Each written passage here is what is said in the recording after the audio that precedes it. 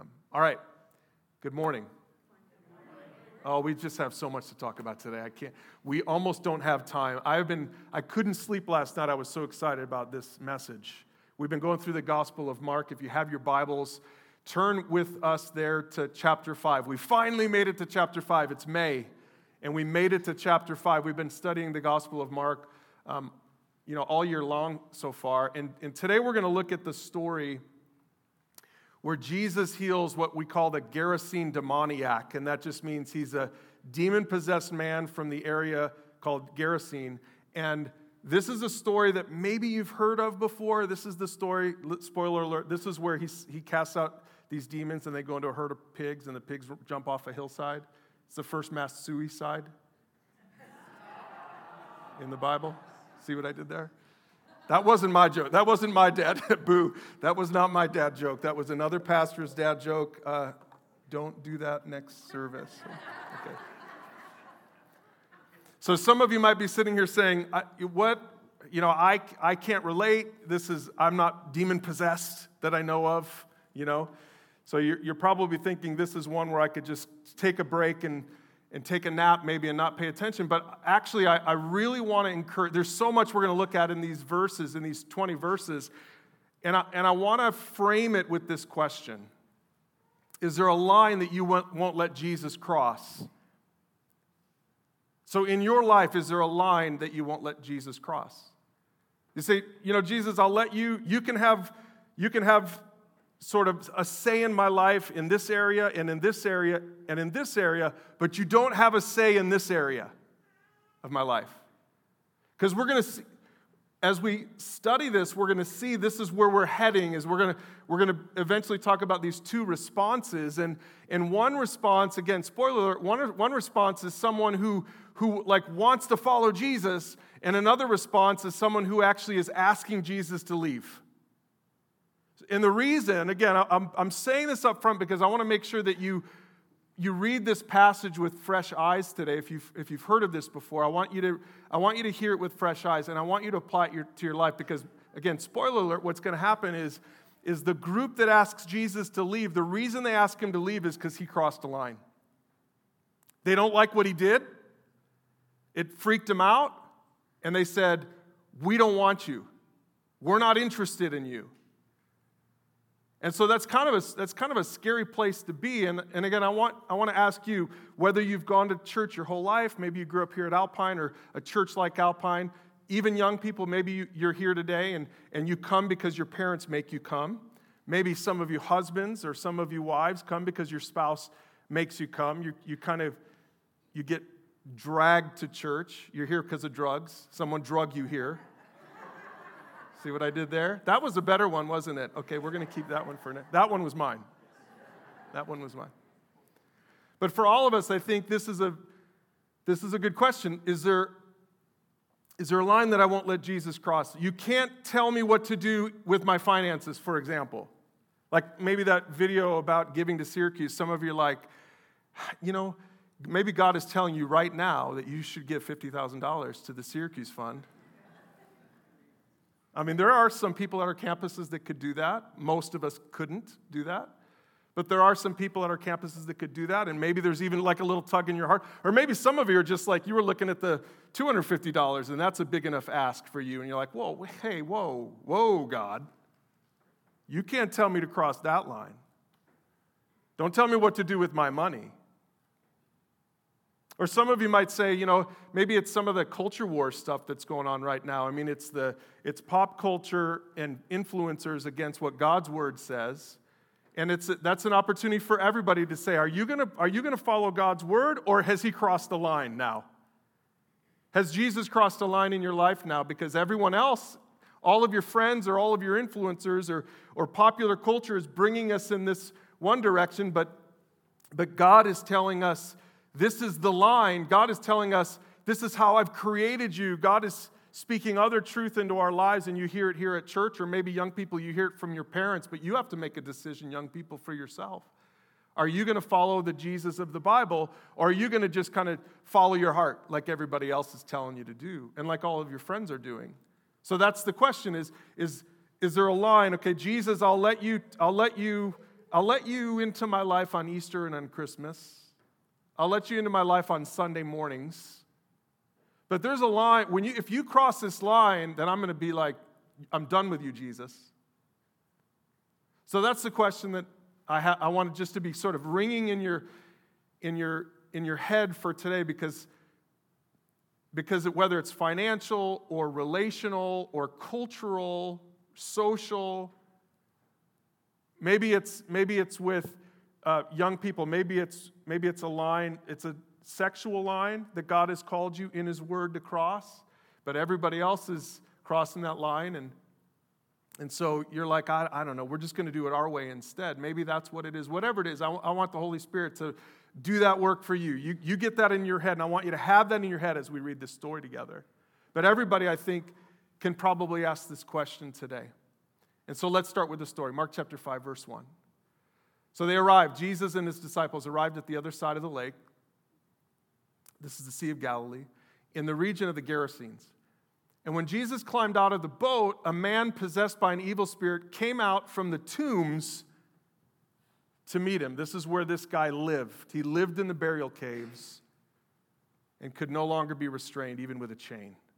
Now, focus in on that burial caves. So a couple of things about this. Number one, this means that this guy would have been unclean.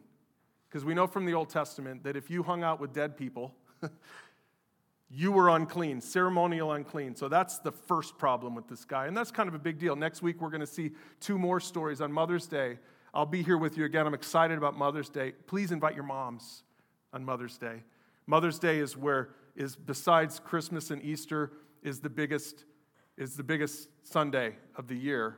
Father's Day is one of the smallest Sundays of the year, so we know we know what's going on there. But anyway, that's for another sermon. But I encourage you to, because we're going to talk about the next miracle is Jesus is going to heal 2 women on Mother's Day. How about that? That's just how it fell. I promise we didn't plan it like that. That's a God thing. And we're going to see that there's some similarities because there's uncleanliness for the 2 women next week. And this guy has got an uncleanliness issue as well. Ritually, he's unclean because he's living in the burial caves. But more than that, I think what's interesting about this is it's a picture of what sin does to us. Sin puts us in this place where we're dead and we're isolated. That's what sin does. Again, we read this and you're like, I can't relate to a demon-possessed man, but can you relate to sin? Can you relate to death? Can you relate to this verse from Ephesians chapter 2? Once you were dead because of your disobedience and your many sins. You used to live in sin, just like the rest of the world, obeying the devil, the commander of the powers of the unseen world. He's the spirit at work in the hearts of those who refuse to obey God. So here's what this means. You might not be demon-possessed, but you're influenced by the devil. We all are. Because we all have sinned. This is what he's saying. Paul's saying, you were all dead because of your sin. Now, he's talking to the church in Ephesus here. So he's talking to people who've been redeemed, and many of us have been redeemed. Many of us have been set free from that life of sin and death and the grave. But so many people are still there. Maybe some of you here today are there. Some of you are saying, I feel like I'm still living in the burial caves. Maybe you were set free, you came to Christ a long, long time ago, but you slipped back into those sin patterns, and maybe for some of you that's what God wants to speak to you today, is He's calling you out of that. And He wants to set you free from it. Back to the story. Verse 4. Whenever this guy was put into chains and shackles, as he often was, he snapped the chains from his wrists and smashed the shackles. I mean, just think about the picture here for a second of the power of demon possession. And again, I don't want you to just think about demon possession. We, by the way, have resources on demon possession if you're interested in that at pursuegod.org. We did a whole series on spiritual warfare last year, so that's all online at pursuegod.org. We're not getting into that specifically today. We're talking more just about the power of the enemy in all of our lives. But look at what it says, that no one was strong enough to subdue him. Day and night he wandered among the burial caves and in the hills, howling and cutting himself with sharp stones.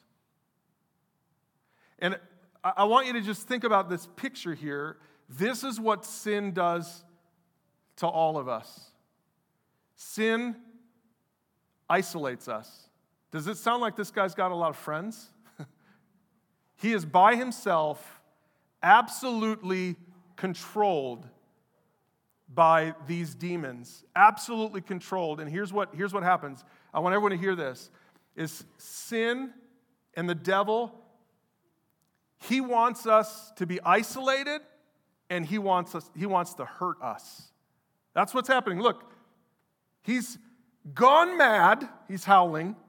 He's gone mad. Satan wants you to lose your mind, and it's working.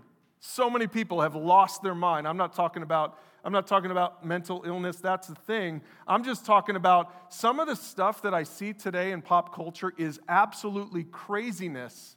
It's craziness. And sometimes I'm just like, have we all lost our minds? We're all just kind of howling. And then the other thing is he's cutting himself with sharp stones. Like, why would he do this? Because Satan wants to steal, kill, and destroy. That's what the enemy wants to do in your life. He wants to hurt you, he wants to isolate you, and he wants to keep you in shackles. He wants to keep you chained up. So what a powerful picture of what's going on. And we're only 5 verses in, but what a powerful picture of what's going on in this guy's life. But here's what it says in verse 6. This is where it starts to get really cool. And again, we've got so much to cover, but I want you to really just take this in as we study this today. It says in verse 6,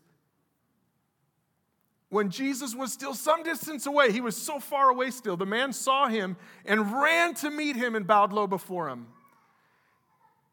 With a shriek, he screamed, "Why are you interfering with me, Jesus, Son of the Most High God? In the name of God, I beg you, don't torture me." For Jesus had already said to the spirit, "Come out of the man, you evil spirit."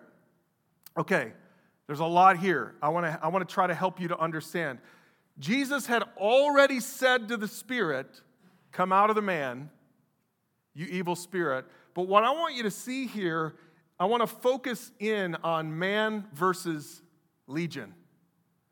We're going to find out that's his name in just a second. We have the man here in these verses, and we have the evil spirit in these verses. Isn't it interesting that when the man saw Jesus, he ran to Jesus? Like you see this, it's a little confusing when you read it at first until you understand something about human nature. The man wanted Jesus to heal him. The man wanted Jesus to touch him. The man had heard about Jesus. He knew about the power of Jesus, and so the man ran to meet him. He bowed low before him. That's what the man did, verse 6. But look at what the demon inside the man did. Look at what legion inside the man did. With a shriek, he screamed, "Why are you interfering with me, Jesus?" Again, it's confusing unless you understand that there's 2 things going on here. There's the man, and then there's the demon. It's kind of like the old cartoons, the picture of the angel and the demon on the shoulder. That's kind of what's going on here. We've got this battle inside this man. There's a part of him that wants to bow to Jesus. There's a part of him that wants to serve Jesus. There's a part of him that wants to be free. But then there's another part of him that wants Jesus to leave. There's another part of him that screams at Jesus, that shrieks at Jesus, that points fingers at Jesus. And aren't we all a little bit like that? Some of you might be here today feeling like you're just a little bit like sometimes you want to honor God and sometimes you don't want to honor God. Well, join the team, because that's all of us. The Bible says this, that when we come to faith in Jesus, he gives us this new nature. He puts his spirit in us. But then it says in Galatians 5 that there's still this the Bible calls it the flesh. There's this old part of us that's still there too. So young people, I want you to hear this. If sometimes you want to honor God, you want to make the right choice, but then there are other times late at night or sometimes in the middle of the day. There are other times when you want to do this other thing, you're like, what is wrong with me? That's this guy. Now again, I'm not saying you're demon-possessed. Talk to your parents about that. Maybe they can give you insight on that. I'm just saying that for every one of us, there's these 2 natures, inside of us that are at war. In verse 9, it says that Jesus demanded, "What's your name?" And he replied, "My name is Legion," because there are many of us inside this man. Legion was a Roman term. It was like a massive group of soldiers, and that's really what this demon says, is there are a lot of us inside this man. And then the evil spirits begged him again and again not to send them into some distant place. All this makes me think of Paul's words in Romans 7, where Paul talks about this battle, this angel and demon battle, this two-shoulder battle that Paul himself understood. He said, "I know that nothing good lives in me, that is in my sinful nature. I want to do what is right, but I can't. I want to do what is good, but I don't. I don't want to do what is wrong, but I do it anyway. I have discovered this principle of life, that when I want to do what's right, I inevitably do what's wrong. I love God's law with all my heart." I mean, do you see this, like, split personality? This is Paul. He's putting into words, I think, what this guy in the burial caves is experiencing. He says, "I love God's law with all my heart, but there's another power within me that is at war with my mind." Friends, this is the reality of human nature. We all have this. There's this battle that Paul explains, not just here in Romans 7, but in Galatians 5 and 6. There's this battle that is raging within each one of us. And lest you get discouraged about this battle, Paul says this at the end of Romans 7. He says, "Oh, what a miserable person I am. Who will free me from this life that is dominated by sin and death?" Again, that's the demon-possessed guy. His life was dominated by sin and death. And Paul here, this is later on. This is after Jesus does all the stuff we're reading in Mark 5. But look, Paul is saying, who's going to free me from this? Thank God the answer is in Jesus Christ our Lord. This is what we're going to see in Mark 5. Another spoiler alert. We're going to see it at work in this story. We're going to see what Jesus does, not just for the demoniac, but what Jesus can do for all of us. Because this is the problem we all have. And so here's what Jesus did. We're halfway through the story. There happened to be a large herd of pigs feeding on the hillside nearby. "Send us into those pigs," the spirits begged. "Let us enter them." So Jesus gave them permission. The evil spirits came out of the man and entered the pigs, and the entire herd of about 2,000 pigs plunged down the steep hillside into the lake and drowned in the water. What a cool story. And we're still only halfway through, by the way. But I want to just show you one thing. I can't read this without pointing this out, that Jesus gave them permission. Jesus has all the authority. I want you to know the battle that you have, whatever your sin battle is, whatever that struggle is that you have in your mind right now, Jesus has authority over it. But Jesus is the one that delivers you. You can't deliver yourself. Jesus, and only Jesus can deliver you. And even the demons understood that Jesus had all authority. And so Jesus gave them permission. One more thing, we got to go back to Ephesians because I got to show you this. We already read the Ephesians 2, 1 through 3 part where Paul talks about how we're all dead. We all used to live like that, kind of like in the burial caves. And here's how Paul says it to the church in Ephesus. "But God is so rich in mercy, and he loved us so much that even though we were dead because of our sins, he gave us life when he raised Christ from the dead. It's only by God's grace that you've been saved. For he raised us from the dead along with Christ and seated us with him in the heavenly realms because we are united with Christ Jesus." This is such a cool story. Again, as we read the story in Mark 5, I want to make sure that you're understanding how this is still true for us today. And this is how it's playing out in our lives. But I want to end with this, because there's some more verses here that are really interesting, and this is where that question that I asked comes in. How far will you let Jesus go? Is there a place where Jesus is going to cross a line for you and you're going to say, "No more, not enough," or not for me, I'm not interested in this? And that's what we see in the story. It says the herdsmen fled to the nearby town and the surrounding countryside, spreading the news as they ran. People rushed out to see what had happened. A crowd soon gathered around Jesus, and they saw the man who'd been possessed by the legion of demons, and he was sitting there fully clothed and perfectly sane. and they were all afraid. Oh my gosh, there's so much here. Again, if you're reading this at home, you might just read right past this and miss some of the nuggets here. First of all, it says that the herdsmen fled. When do you flee? When you're afraid. It says that they fled and spread the news. This isn't in a good way. They weren't like, this is awesome. Look and see what Jesus did. This is amazing. This is incredible. They were running away scared for their lives, warning people about what Jesus had just done.